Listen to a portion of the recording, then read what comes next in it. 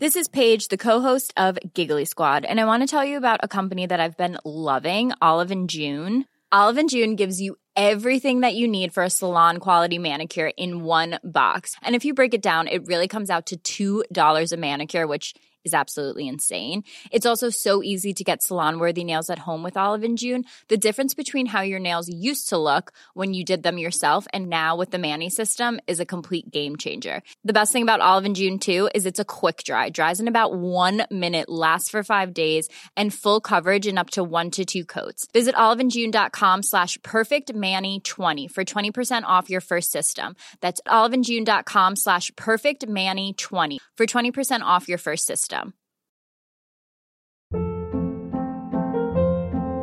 Hold up. What was that? Boring. No flavor. That was as bad as those leftovers you ate all week. Keke Palmer here, and it's time to say hello to something fresh and guilt-free. HelloFresh. Jazz up dinner with pecan-crusted chicken or garlic butter shrimp scampi. Now that's music to my mouth. HelloFresh. Let's get this dinner party started. Discover all the delicious possibilities at HelloFresh.com. There's never been a faster or easier way to start your weight loss journey than with PlushCare. PlushCare accepts most insurance plans and gives you online access to board-certified physicians who can prescribe FDA-approved weight loss medications like Wegovy and Zepbound for those who qualify. Take charge of your health and speak with a board-certified physician about a weight loss plan that's right for you. Get started today at plushcare.com/weight loss. That's plushcare.com/weight loss. plushcare.com/weight loss. And welcome back to Meeting of the Minds. Today we have a very special guest, Coach Buxton, who doesn't really need any kind of introduction. He knows what he's talking about. He's one of the best coaches in the world. We're excited to have him. You know, it'd be real nice.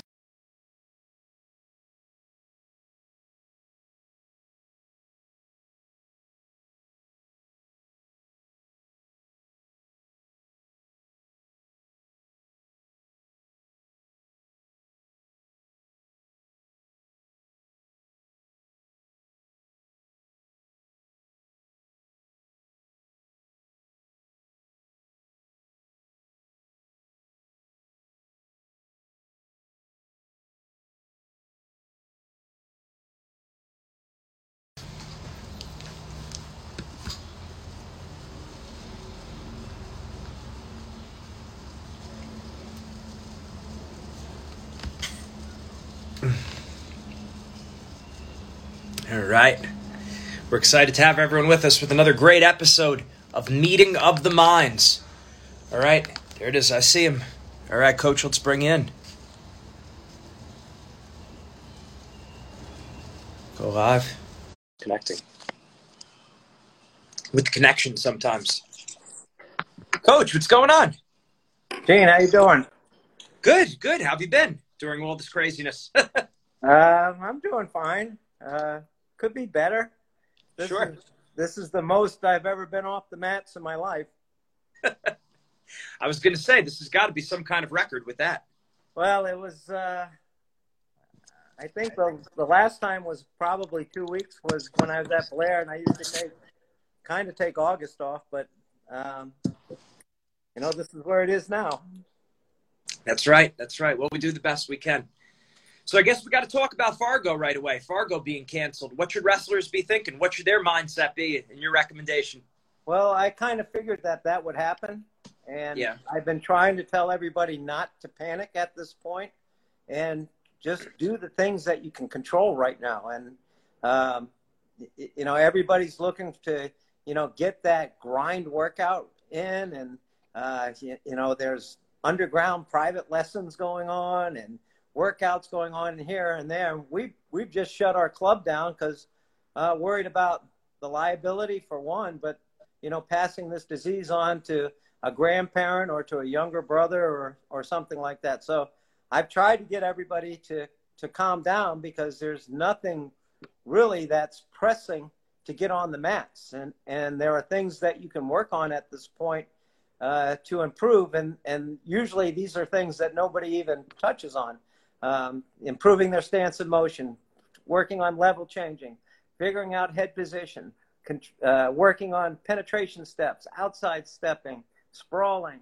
And, we've incorporated in our workouts, in our Zoom workouts, some band workouts, some medicine ball workouts, some agility workouts, and also some functional patterns, and trying to give people something to do when they're home. I mean, this is my wrestling room right now. There it is. That's my wrestling room right now. So I'm doing some virtual lessons.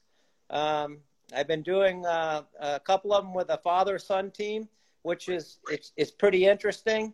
And I think it gives a different kind of relationship that they have with the father, because they have to work a little bit more together, and right. the father can be a helping hand, which I think the kids have appreciated. The other thing that I've seen with the virtual lessons is I think the kids pay a little bit better attention, because they're just glued onto a phone or a computer screen, and there's not any other distractions around them. As a coach, as somebody that's teaching, you really have to zero in on right hand here, left hand here, right foot here, hips in there, and have to be pretty dynamic when you're teaching. But I found it to be really good, and it's helped the kids that I've been working with quite a bit. So it's I was gonna say it probably actually. Go ahead. Life has changed a lot for them, and life has changed a lot for me. With my RTC workouts, we're completely stopped right now. So what I'm doing with them mostly is they're continuing their lifting, but I'm sending them a ton of video, and making their minds work as much as they can, making them think about different positions. And someday it'll be a parterre day, another day it'll be a push-out day, another day will be an underhook day, another day will be shot improvement, another day will be snapping. So I'm trying to change those type of categories up, but I'm doing the same thing with my club, where on the Instagram account is I'm putting up wrestling video, almost every night. So they're getting a little bit different and it's high-class wrestling, and it's freestyle. I'm going to be moving to some college stuff a little bit later on. It's just that I'm better prepared with the freestyle film and giving it to them. So, yeah, it makes sense. And like you said, there's just so much you could be doing right now that kids, unfortunately, a lot of times they're not thinking about it. That's why they need that kind of private lesson where the coach who's seeing outside the box. Yeah. So, the other thing I've tried to get them to concentrate on is eating better. Right. And that's something that my lifestyle is pretty crazy. I'm usually on the mats between 6 and 8 hours a day. So I travel between Lehigh and Randolph in between that. And I do that 6 days a week. And so I'm always eating on the road. And so I'm not getting, the best nutrition that I possibly can. And I feel my nutrition has improved a lot. And actually a former wrestler, Mark McLean, who has his own food business, has been giving me dinners every night. And so it's been awesome. I haven't eaten so well, probably since I've been at Blair. So, it's a little bit different. I'm sitting in the sun every morning, and that's, something I've told the kids to do a little bit with that. They have that opportunity to sit in the sun and get that vitamin D. There's just so many things that you can be doing better. Trying to keep your sleep patterns the same, not staying up all night playing the video games, or you're on your Instagram. So trying to focus on those ideas and trying to get it across to the kids. Absolutely. It's so important. But again, it's just, if the kids aren't thinking about it outside the box, they're thinking restriction. There's not a lot I could do right now. But as you said, you just rattled off a host of things they could be doing. Right. So I'm sure most clubs are doing it. Our Zoom classes have been, interesting and fun. And trying to develop a core strength for those younger kids is something that we're making a push on. For the national team, we meet once a week and watch video and trying to keep up on the trends of what's happening across the world, and what is the new trend that's out there, and just trying to get ready for 2021 Olympics, which sounds weird. Absolutely. Yeah. Well, we do what we can. Now, I've always been curious, what do you tell your athletes getting them mentally ready in terms of relaxing under pressure, confidence, what they should be thinking about before a big match? Obviously, you've seen many big matches. You've coached, world champions, national champions. What do you tell them going into the event, how to approach the event as a whole, maybe not getting caught up in crowd or distractions, and then also right before they go out there and when they're out there competing? Well, so, a lot of that is preparation. Sure. What you do all year is really important, and how you prepare all year is really important, and trying to stay on those regiments and doing what you need to do in practice training wise to prepare for the competition, and working on your strengths and working on your weaknesses, and trying to put yourself in the best positions that you can, that's good for you. So everybody's a little bit different. Sure. The way that in working with their psyche on it, everybody's different. Sure. So it's hard to find where that person's going to be at that moment. But if you're doing a routine that you do, all the time, and so, one thing that I did as a high school coach is I stuck to a routine of warming up, and made the kids in charge of their warm-ups. So when they got to a tournament or when they got to a dual meet, they knew how to warm up properly. They knew how to get their bodies prepared to wrestle. So that, I think, is a big mistake with the younger kids. They just don't know how to do that. And so I would I would give them a routine, or I'd change the routine up a little bit. But I felt it was always important that they knew how to get their bodies warm and how much they needed to do in live wrestling to prepare for that first match in the morning. So, that I felt was something that was really important. The other one is, you can see those guys, especially at the end of the year, that are dialed in. I mean, just dialed in. And that takes I think a special athlete. And, just this year in working with the Lehigh guys, they're in getting ready for the Easterns and then moving on to the NCAA tournament. There was this guy named Josh Humphreys that was dialed in. I was so excited to see this guy wrestle at the NCAA tournament because he got himself ready mentally for the Easterns, had a great Eastern tournament, beat Quincy in the finals pretty well. And then I was really excited to see the next step at the NCAA tournament because he was doing the right steps along the way. His diet was right. And then Nick Farrow was on the same page. Diet was right. Sleep was right. Preparation was right. Everything kind of fell in line for them to be dialed in. And to get at that process, I think a lot is culture on your team, doing the right things throughout the year. And obviously getting the right technique. The other guy that I think of about being dialed in is Jordan Burroughs. And, watching him at the World Championships and the preparation. At 2011, I started working out at the OTC, and watching this guy prepare is pretty amazing.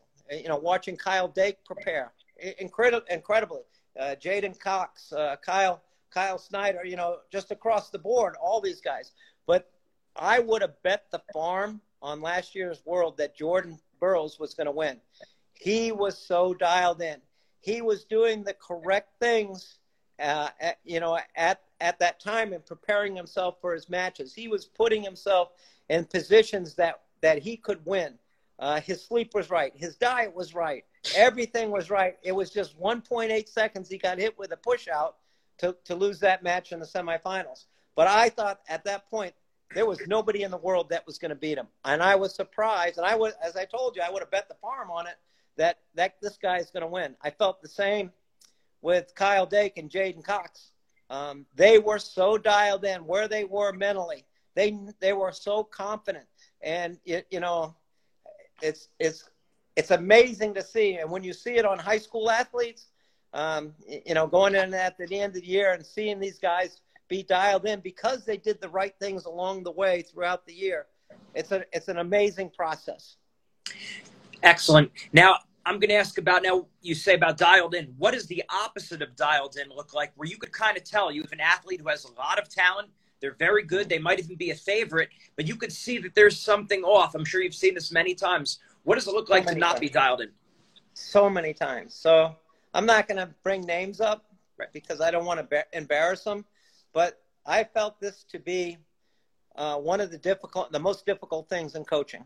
When you think that you've done everything right and your preparation has been good, your technique has been right on for that particular kid, their strength training has been good, their diet has been good, and then when they come to that finals match, they shut down. And the biggest part, I think, is fear and not being relaxed enough and not putting themselves in the same mindset that they would have when they were in practice or when they were in the semifinals. You could just see that they're nervous. And then, I'll look at them, I go, oh, man, this is not good. And you can see it in their eyes. You can see it the way that they're holding their bodies. And you're kind of hoping that there's something that you can do to snap them out of it. And for some guys, it's a different routine. With some guys, you have to, get in their face a little bit. They like to be, and I usually slap a guy right in the back of the neck just to alert them, to wake them up. And I do that to almost everybody. But, some guys you have to calm them down a little bit, relax, be a little more lighthearted. And then the next guy, you got to get into their psyche a little bit to get them a little bit more fired up to get ready to go. So, it's different in every case.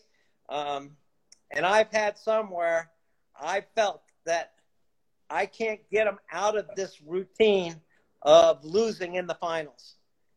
So that's when I go to get help from somebody else. And, we've tried hypnosis. We've tried a lot of those different techniques of trying to put them in a place where their mind is good and where they feel confident. And I've had to do it with a couple of guys where it's basically calming them down, putting their mind in the right area where they're stepping out on the mat and they're feeling confident. The one thing that I try to get across to people when they're competing is relaxing, staying calm, and the biggest thing is have fun.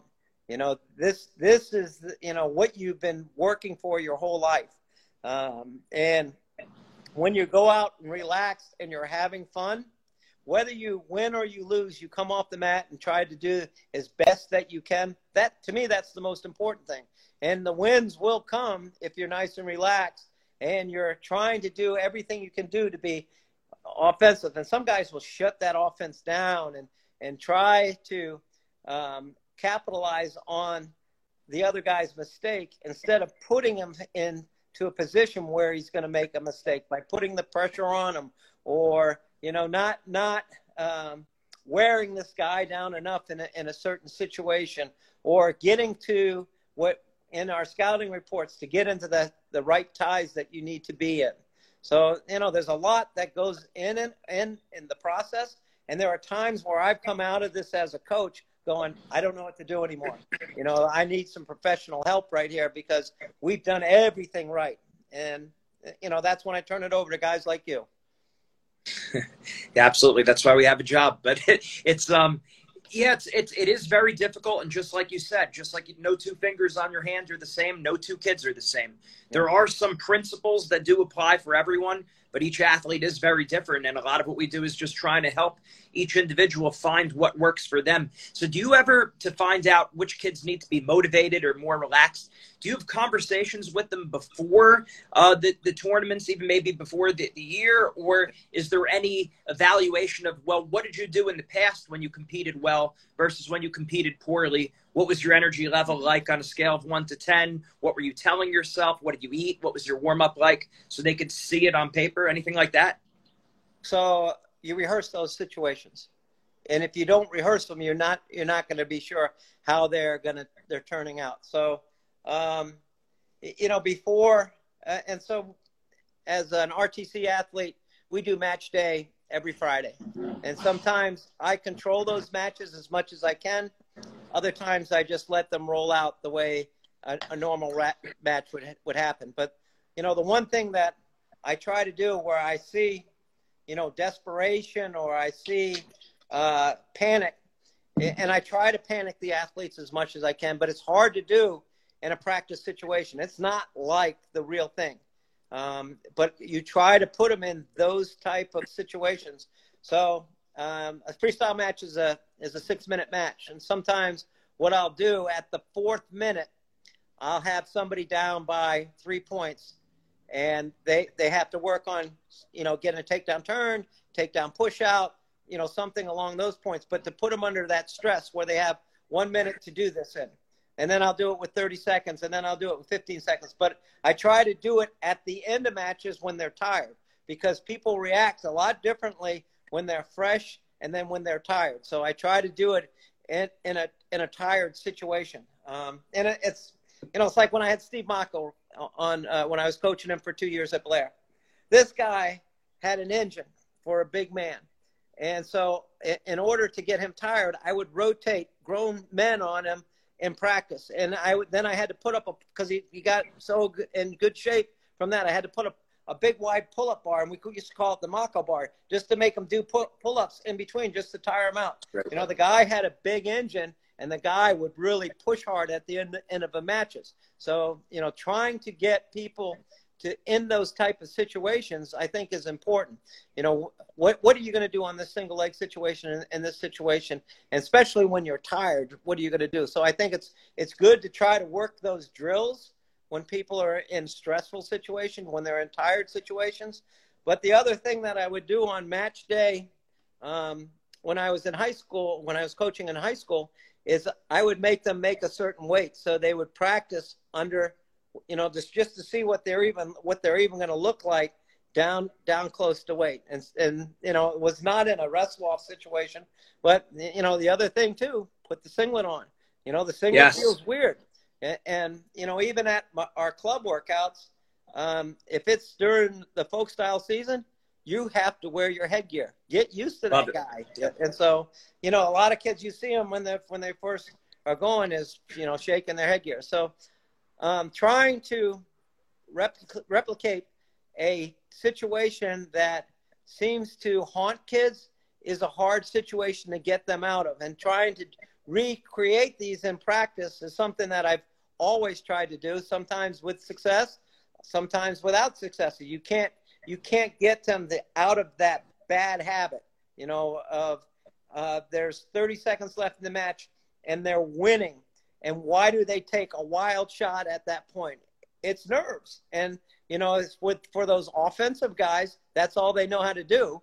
Instead of standing up there, blocking out with their head, getting into good hand fighting position, controlling wrists and elbows. Instead, they're up here reaching because they're just nervous. And why do people, and when they're in those situations, try to run away? Why do you do that? Don't do that. Absolutely. No, that's great stuff. And when you create those match days, will you have teammates watch just so they get that performance anxiety competing in front of people? I used to do something a little bit mentally tough. I forget what we called it. But at Blair, in the new room, we had 3 mats. And so in the middle mat, I had put the entire team around the circle of death. And so 2 guys would go out and wrestle. And so in getting ready for the Ironman tournament, the people are right down on the mat. And there are old ladies yelling at you. I saw one time a friend of mine, the guy has passed away, but his name was Trench. He had an old lady squirt a bottle of water on him while he was coaching. And so the next time he came to the same chair, I brought an umbrella over to him. But these people are on top of you at the Ironman tournament. So I wanted the guys to get used to a loud situation, a hostile situation, and the kids were allowed to yell anything they wanted, but they couldn't say anything bad about their mothers. So it was trying to create a situation where they would get upset, and I refereed it, and I would really take it out on somebody. They were getting bad calls because you got to recover from bad calls. You can't be, put yourself in a situation where, you're feeling, I got screwed. It's the ref's fault. You got to overcome a bad call. So, I remember one time a guy was walking back slow to the center. I hit him for stalling. And he's going, what do you mean you're hitting me for stalling? 1 point misconduct. Just anything that I could do to upset him. It's great.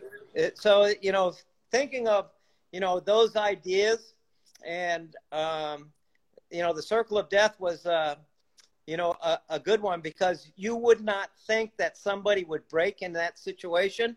But when they get tired, crazy things happen. Absolutely. Oh, that's great.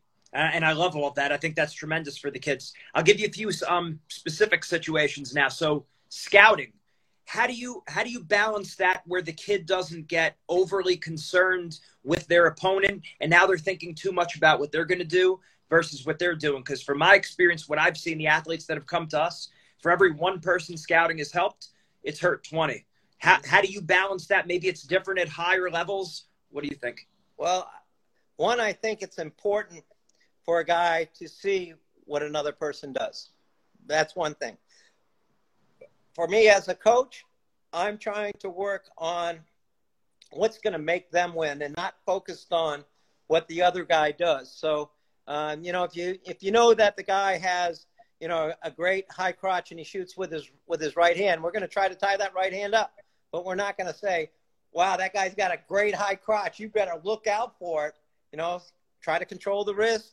Don't let him get the shot off. And trying to put him in, and you got to put them in the situation or else they're not going to understand it.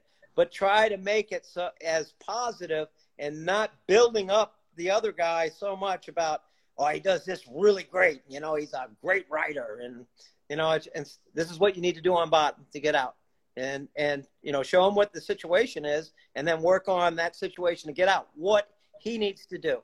Things that he needs to do in the match, not things to avoid. That's good. You need to, whether it's you got an underhook guy, you need to be blocking out on that underhook, working on your thumb blocks to the elbow, circling away from it, but get to this shot. And being positive on what they need to do instead of what the other guy is doing. So more just bringing it up, more kind of like in passing, but now we're going to go to work working on this position. Okay, not dwelling on it. So with the senior level athletes, they're different. You can say anything you want to them. They're grown men. They don't get their feelings hurt, and you have to be specific on what they need to key on and what they need to do in that match. Very important. Very important. With a high school kid, a lot of it is about educating them in the situation. So if we were getting ready for a certain team that did certain things, like Great Bridge was a great Granby team. So we would work on countering Granby's almost 3 to 4 weeks out. St. Ed's was a great shuck team. Not St. Ed's, Easton. They used to do slide-bys. Because the first time we got hit with it, one of our best kids got beat because he got slid by twice early in the match. And I wasn't ready for it. So, the next year we were ready for that type of situation. St. Ed's would try to collar tie and pull down on the head. Same with Graham. They were easy to get prepared for because they never came out. Every kid kind of did the same thing of pulling down. But there are certain things that high school kids need to learn, and you got to set these things out prior. And I would try to do it 3-4 weeks out instead of, hey, the day before, we got to get ready for this. So that's a great point. 3 to 4 weeks out. So in trying to working those drills into practice, so they were just like second nature for the younger kids. There's so many things that you're trying to teach in high school. There's so many facets that you're trying to deal with the sport. So I would take a calendar and try to write out things I wanted to prepare for during that year instead of trying to do it all at once. And that made it a little bit easier for me. Okay, so we don't wrestle this team. I can worry about this at this point. Just a way of organizing yourself a little bit and having a plan moving on. Right. So would you want your kids, the athletes, to actually watch the video on the opponents, or would you recommend coaches more, they should do that homework and then they communicate it to the kid? So not at high school, you know, they don't even know what they're looking at. They watch a video. Oh, that was cool. And you know, they're not keyed in. I think kids are better at that now because there's so much video available. You know, when I was growing up, I learned wrestling from Bobby Douglas's book, and he had one or two, and I used to look through that, and my brother and I would do the takedowns. Now they have all this stuff available to them, so you know, I think that's why kids are at a different level than they were when I was in high school in the 60s and 70s. You know, it's just a completely different. I remember the first time I saw wrestling on TV, it was like, wow, Dan Gable at the Olympics in 72. You know, or I would try to turn my antenna to get the Lehigh matches from Rhode Island and watching them fuzzy, trying to watch through the fuzz. I mean, it was a you know, crazy situation and trying to watch wrestling, or getting amateur wrestling news and looking at the pictures and trying to figure out from the pictures, you know, something that happened a month later. You know, they got it right in front of them right now. So it's I think that's, you know, I think it's acquiring that skill to watch video is really important. What you need to look at and how you need to look at it. You know, what is this person doing? What trends are they doing? Is it a right leg lead or is it a left leg lead? Do they reach with this hand, that hand? I would say that would be more for the coach to look at, but I think it's always good to look at an opponent so you know what you need to prepare for. Excellent. You brought it up before. First match of a tournament. I could go into any club, anywhere in the country, and ask, what's your worst match of a tournament? They always say the first match of the day. What have you seen to be the most success in dealing with that first match? Warm up,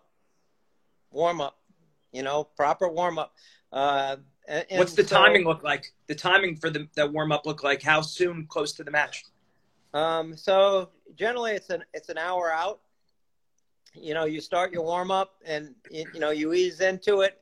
And so like if it's a heavyweight and, you know, the tournament starts at 9 o'clock in the morning, that guy's not going to wrestle till noon. So there's no reason to get him warmed up at 9. But, you know, an hour out just to start to get his body warmed up, and then get him into some live wrestling.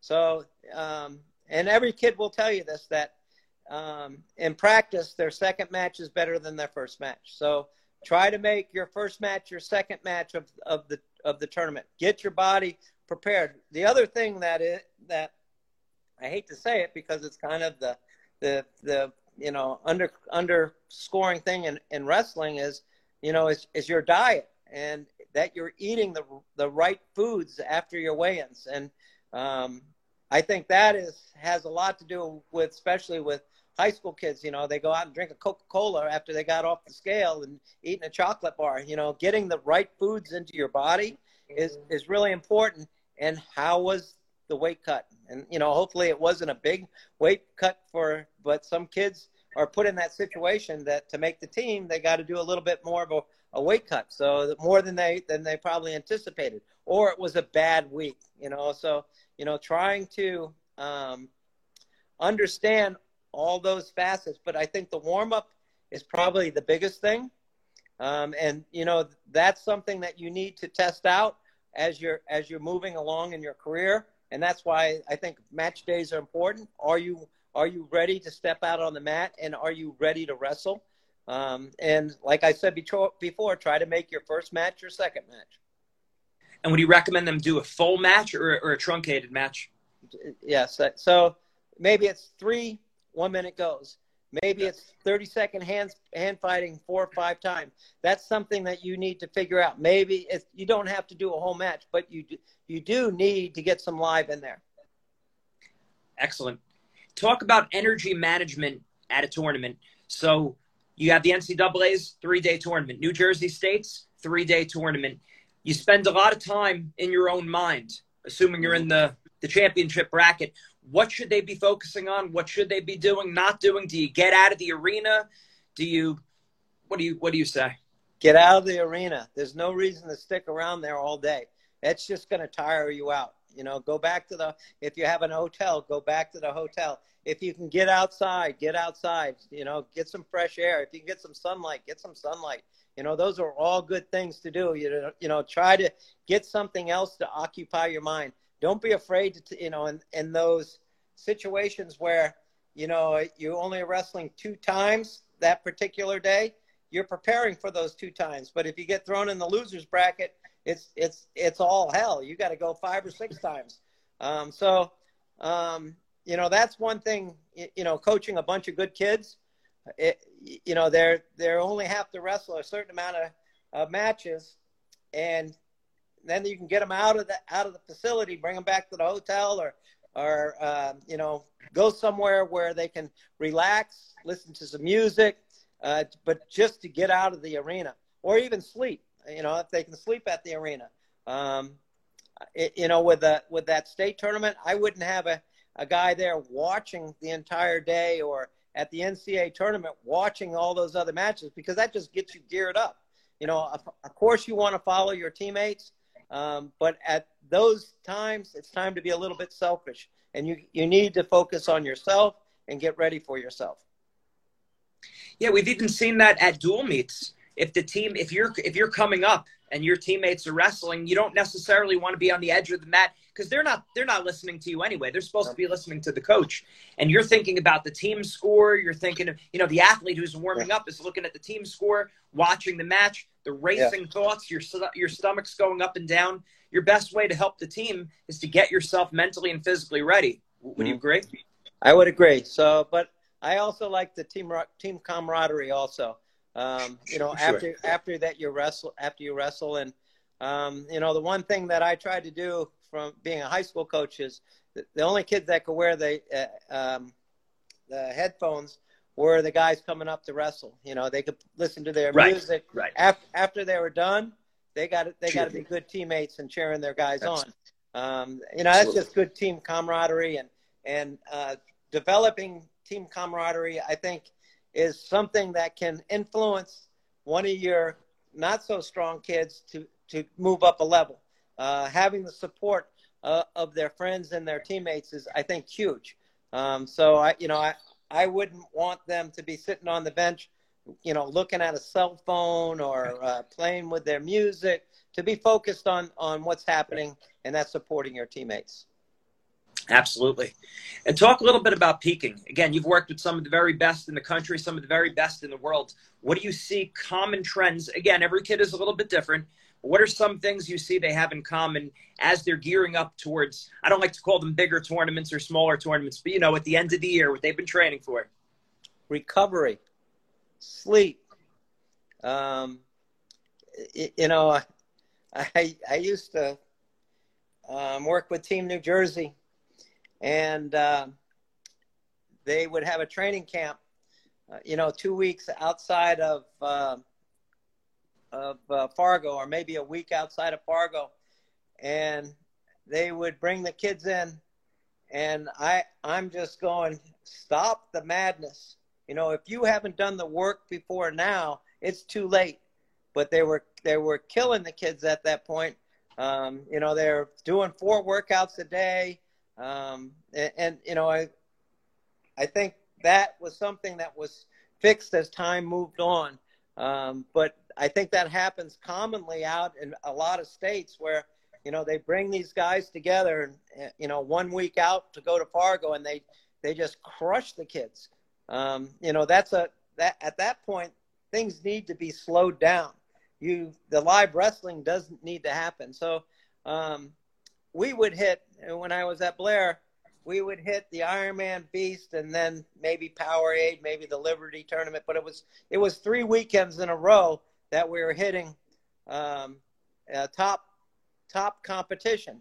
And, the weeks in between those tournaments were actually rest times, recovering, working on mistakes, maintaining their diet, it wasn't a grind out situation, and the same in preparing up towards those tournaments. And it was unfortunate that your biggest tournaments of the year occurred in December. So you had to get the kids prepared for December to win a national title sometimes, or it would come later in the year. But the rest in between those matches, I think, were important.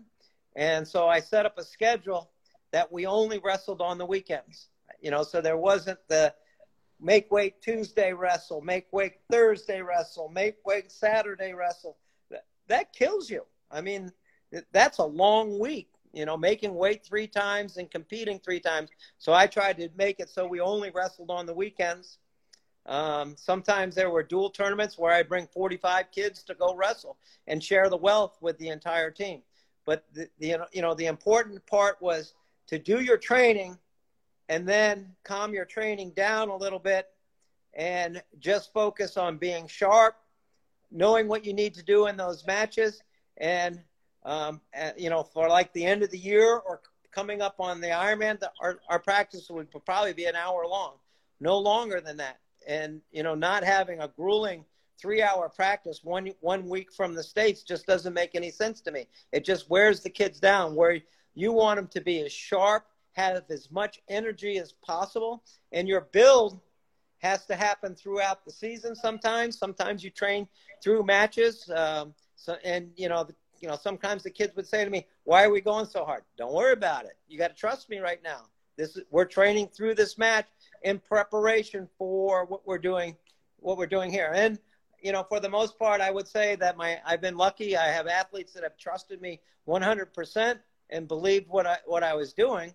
Going through that cycle of preparation, you kind of get yourself in a routine.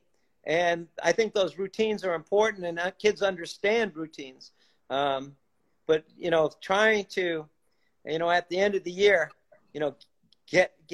we need to get those extra workouts in. No, you don't need to get those extra workouts in. The preparation the hay's already in the barn, right? The preparation is already done. It's about being, I think, well rested. And, especially at that end of the year, you're really excited about the situation that you're in. If you're coming to the end of the year and you're dragging and you're tired and you can't wait for the season to get over, that's when you're going to have failure. I think getting to the end of the year and that built-up excitement of that Josh Humphreys dialed in, everything has gone right, coming up to the NCAA tournament is going to be, a fabulous thing.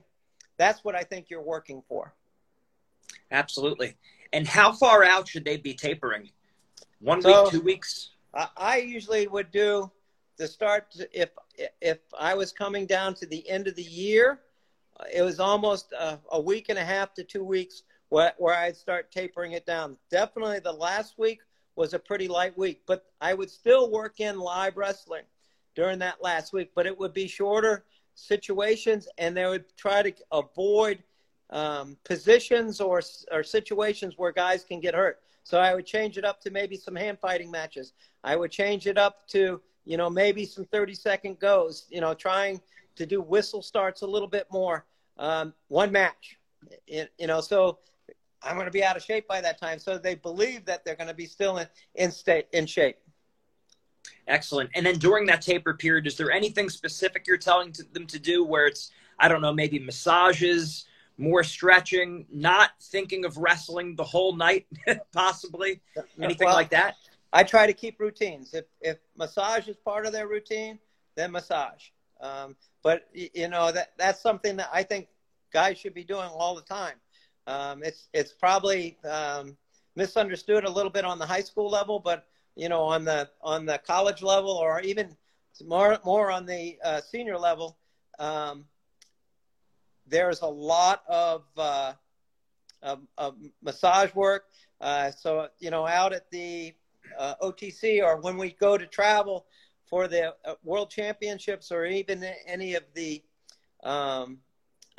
ranking tournaments, there's usually a massage as well as the chiropractor along on those trips. So, for those guys, it's incredibly effective for them, being relaxed, having their muscles loose. Guys love that. Yeah.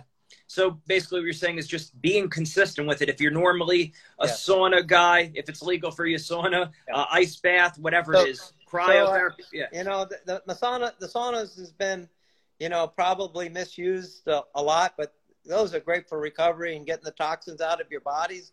And it's used, frequently by the senior level athletes. How about ice baths and cryotherapy? Yeah. Those are great recoveries, and for recovery days, that's actually what guys will do. They might do a steam and then right into the ice pool. Those are effective ways to get toxins, to get the inflammation out of the body. And for high performance, that's what you need. It's perfect. And I saw somebody write visualization there. I think this is something that all really good wrestlers can do really well. And maybe because they've trained their minds that way all through their lives, I think it's a really important thing. And working with younger kids, I even try to get them to visualize themselves on the podium, getting their hand, standing on the top of the podium, or at the end of the match, getting their hand raised, because that's all what you're working for. But to also visualize perfect technique, see yourself and knowing what your left hand's doing, your right hand's doing, your foot, your knees, your hips. And it's an important, and I think a crucial part of even your training. For me, it's easy. I don't know why. I visualize incredibly well, especially if I see something and then I try to replicate it. For some reason, I have a good way of doing that. And maybe it's because I watch so much video that, I see something and I go, wow, that was cool. Let's try to, recreate that in the practice room. So, I think that's something that's very important. Absolutely. We usually recommend visualizing four different things. So before the match, just so you have that confidence, you're going to feel good going into it. You're self-dominating, your ideal performance, visualizing handling mistakes or things not going so well. Yep. And then also, like you said, being on that podium, getting that medal, getting your hand raised, running off, seeing your parents, all that stuff, teammates, coaches. Yeah, I probably didn't emphasize that enough. But and didn't really call it a visualization, but the fact of looking at and preparing mentally for a match of positive things that you're going to do, and not thinking, what am I going to do to lose this match, but more thinking about what I need to do to win this match, what positions do I need to get into, and thinking in that direction of thinking what techniques that I need to do, and you look at the best guys in the world or the best guys at the NCAA level, they always put themselves in positions that they can win. And it's important that they wrestle that type of match. There are some guys that are really good at funking, so they're going to put themselves in that type of match, and where another guy is not very good at that, try to avoid those type of situations. Excellent. Parenting. I'm sure you've seen it, coaching some of the best, seeing that there's some situations where parents ruin the kid's career. They make them hate wrestling or hate them. What can parents do concretely to support their kid and to help their career, and at least not themselves be the problem? So, I'm a parent. And actually, I had a crazy situation with my own kids. Not only was to my son, I was his coach, but I was also his geometry teacher. Oh. So my daughter, I was her college algebra teacher. So I've coached my kids and I've taught my kids. And for me, they've been incredibly good experiences. So good. And, part of it in working with my son, he was around it his whole life. So he grew up in a wrestling room. He got ringworm like when he was 1 year old, and when he came home one time, I got yelled at. So those were, he grew up around the sport. So me as a parent and him coming in and me being his coach for all the time, I stayed away from him. He came up and he had a conversation with me, and he said, "Why aren't you coaching me?" And I said, I want to watch you. I don't want to be your coach. I want to be your dad. And he goes, "Well, I want you to be my coach and my dad." So it was an agreement between him and I. And one thing that we tried to do was not talk wrestling in the house. So when we came home, there was no talk of wrestling. And one time he came to me and he was asking me questions. We had to go stand out on the front yard for me to answer those questions. But, it was something that worked out really well. I would get more excited when he would wrestle. My heart rate would go up. My blood pressure would go up. I would feel all those things. But I would try not to be stupid and try to say the right things to him. And the one thing that I always said to him was, "I'm proud of you and I love you." That's the way to go out and compete. And that's one thing that he did. He was a first guy in the room and a last guy to leave the room. He loved the sport. He loved being around the sport. And I think part of that was the relationship that we had. It was very positive. It was one where he liked to learn technique, which, was something that I was really big on. So I think it was really good. And I know he felt the pressure of being my son, and everybody in the gym wanted him to lose every match because he was my son. So he felt those kind of pressures, but he handled them really well. Eventually went on to Harvard and wrestling at Harvard, had to stop wrestling because of concussions, which was, really a difficult thing for him. And, he's asking me, "How many concussions have you had?" And I said, "We're not going to talk about that because it was a different time. I wore a football helmet that had rope suspension in it. I got knocked out almost every game because my helmet was a weapon." And so, you learn things as you move along. And being a good parent, I think, is important for a wrestler, and trying to be as positive as you can and trying to support them in a positive way is really important. Not getting on them about, "Hey, you need to do this, you need to do that." That should be the coach's job. But, trying to give them the opportunity to be in the best situation that they can, I think, is important parenting.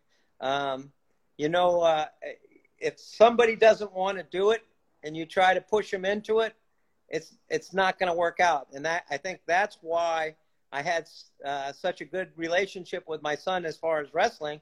It was his idea always. And, when he was, I want to say in the second or third grade, he wanted to start wrestling. So I'd bring him to wrestling practice, and I would sit over on the bleachers. And then he wanted to go to Red Hawk, so I'd bring him to Red Hawk. And, I go sit in the back and grade papers. And so, I've been around those parents. I've had some really rough parents. And I've tried to educate my parents as best that I could in explaining to them what the process was going to be throughout the year, what our culture was going to be on our team, what I expected from them, what I demanded from them. And this is going to be our cycle of training. Here's what we're going to do, and let me be the coach. So that, that's a hard break for a lot of kids moving from junior high into high school and working with their kids. There's usually a better separation in college when that happens, but there's still, that overbearing parent that, is the helicopter parent that's trying to manipulate everything that they can do. If they can let them go and do things on their own, like they do in just about everything else they do in life, they'll find that they're going to be able to succeed a little bit better, but provide the opportunity for them to be in that situation. For my son, he said, I didn't say, you need to go to this wrestling club. He said to me, I want to go to Red Hawk. All right, let's get in the car. Let's go. Instead of, you have to go to this club for this reason. I said, I like the guy there. He's going to teach you good things. And I think staying at one place and getting that system in is important for you. Then when he was moving up, he started in seventh grade. He wanted to start training with some of the Blair guys, and I allowed him to do that because it was his idea. Eighth grade, the same thing. He got, went out to Fargo and, had his first experience. And that was probably the biggest tournament that he'd ever wrestled in before. He didn't do the circuit like a lot of other kids have done.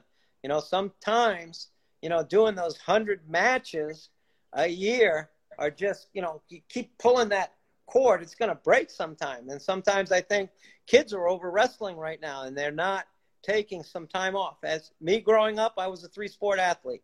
In college, I played 2 sports. That was the times back then. Knowing when to specialize is an important thing. And, guys specializing at a young age, I'm not sure is the right thing. But being involved in trying to learn a sport, I think is really important. So, not that pressure of, trying to hit it hard throughout an entire year is tough. And kind of why I like what's going on. If you want to look at a positive thing, what's going on right now is kids are off the mat, they're relaxed, and they're so eager to get back right now. Everybody's biting at the bit to get on the mats. And, for me, I'm going to take my time coming back. I can start in June 4th in the state of Pennsylvania with my RTC athletes. Because we moved to yellow at that point, we can move to phase 3 in the return to practice, that are guidelines that are set up by USA Wrestling to do practices where they have to be maintaining the social distancing. So it's moving into a 14-day cycle to another phase of wrestling. So I think that's the way the sport's got to come back right now. Everybody's in a rush to come back. It's going to be interesting to see how this thing out in Oklahoma works out. I'm interested to see how, what kind of effects it's going to have. I wouldn't do it personally, but, Eric felt it was important that they did something at this point. But we're going to learn from that. We're going to learn from this business coalition down in that want to start their businesses up right now. What's going to happen? But I'm not going to do it at our club right now because I don't want to put anybody in jeopardy. I don't want to see anybody get sick. And I'm saying at this point, why do it? This is a good time to recover. This is a good time to get your mind right. This is a good time to enjoy, life. Yeah, absolutely. Absolutely. I think it's going to kick for a positive. That's right. Keep it positive. I think this is going to kick us off at 8:30. Last question I have for you. What does American wrestling need to do to consistently start beating Russia? Wrestle more freestyle. That's what it comes down to. We don't know the sport as well as they do. And I think the RTCs have been really influential in pushing out what the proper technique, especially in parterre position, and being able to handle situations like chest locks offensively and defensively. It's just a different style. And having the understanding of where you need to be in certain positions is important. It's different than folk style. You can shoot with your head down in folk style and still be successful, but not in freestyle. You're going to get turned. And that's why I like freestyle, because it teaches kids to get their hips in, to work on driving across on people. And it's going to work on folk style or freestyle, the push out situation. So I think that the RTCs have been really a productive part of influencing America, weeding down into the younger ranks where, kids are learning how to ankle lace at a younger age, learning how to gut wrench at a younger leg, learning how to do a chest lock at a younger age. So being put in those skilled positions is really important I think, in generating our knowledge. And I think getting that feel where we're having success on cadet and a junior level, getting those guys overseas. I don't want to go overseas right now. I'm afraid I'll get locked in Dagestan for like 6 months. I don't want to do it. But when the time is right, to travel overseas. I mean, I've been to Dagestan, I've been to Ossetia. I consider those the two best places in the world, and I've watched their kids wrestle. And what they're doing in practice are really athletic things. And the way that I think that you can improve kids is trying to make them better athletes and giving them those type of skills to become a better athlete. And that's why I like this functional patterns. I think that is, something that you need to incorporate in your weightlifting, because I do think it will make them, better athletes moving forward. Absolutely. I couldn't agree more. Back when I was in high school, my brothers and I were young up-and-comers, probably around 2000, 2001. We used to train at Rawway. We used to train at Rawway. We used to train at Rawway High School in the summertime with Fred Stuber, another awesome local guy. legend. And we asked him back in high school around 2000, 2001, I think my dad asked him, who's the best coach in the state of New Jersey? And he said, Jeff Buxton. And he said, who's the second best coach? And he said, his assistants. So he said, it's going to be tough to beat Blair. I don't know about that, but we went a lot longer than I normally do. But if I have a legend on here speaking live, I'm going to capitalize on every single second that Instagram gives me. Thank you so much for all your answers. This is incredibly helpful. I didn't realize we're on for an hour. We could have gone longer. I didn't realize we're on for an hour. Thank you, all Coach. right, Take care. Stay safe. You're welcome. Bye. Yep. Bye. Even on a budget, quality is non-negotiable. That's why Quince is the place to score high-end essentials at 50 to 80% less than similar brands. Get your hands on buttery soft cashmere sweaters from just $60, Italian leather jackets, and so much more.